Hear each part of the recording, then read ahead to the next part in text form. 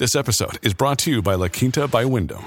Your work can take you all over the place, like Texas. You've never been, but it's going to be great because you're staying at La Quinta by Wyndham. Their free Bright Side breakfast will give you energy for the day ahead. And after, you can unwind using their free high-speed Wi-Fi. Tonight, La Quinta. Tomorrow, you shine.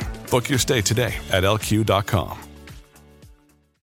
Welcome back. We'll talk lottery, the Super 7, and slow internet speeds. I'm Mike Morgan, and we're down in Alabama.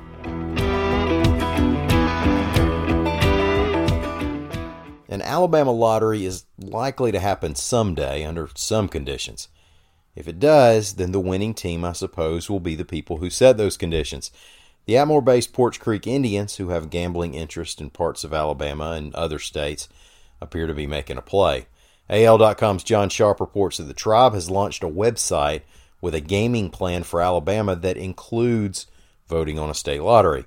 Their proposal is to give the state $225 million in exchange for exclusive rights to gaming aside from that lottery. According to reports, the tribe also would share 25% of its gaming revenue with the state. But the proposal is already raising concerns from the state's top lawmaker, State Senate President Pro Tem Del Marsh.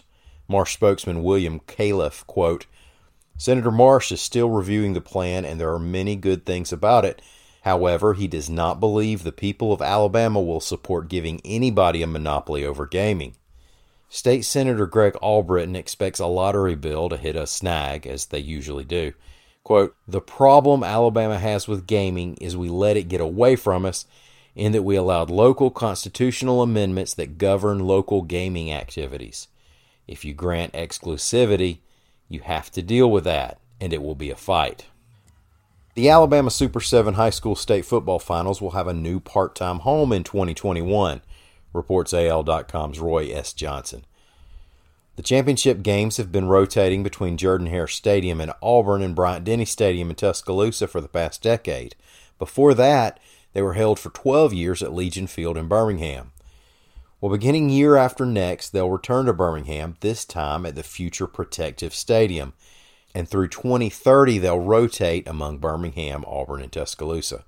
Protective Stadium is expected to be finished and brand spanking new in fall 2021. Its price tag is $174 million, and it'll seat 45,000 fans. To bring the games to Birmingham, each year the Super 7 are played at Protective Stadium.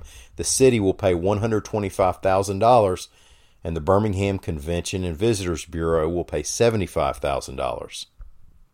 Some of us in Alabama, especially in small towns, try to live up to perceptions and not be in such a hurry all the time, at least not until the dogs jump.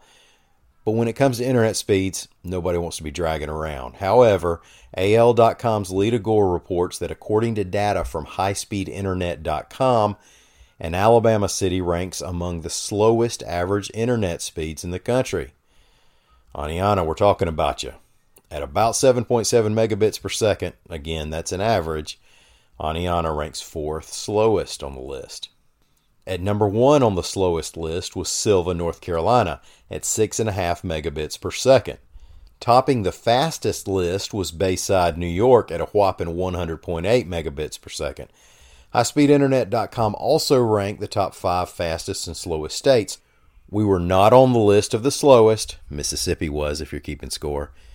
But we weren't on the fastest list either.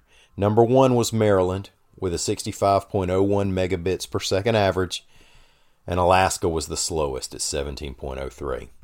Well, thank y'all for listening. We'll be back here again tomorrow. Until then, come on by and see us anytime you want to on the internet at AL.com.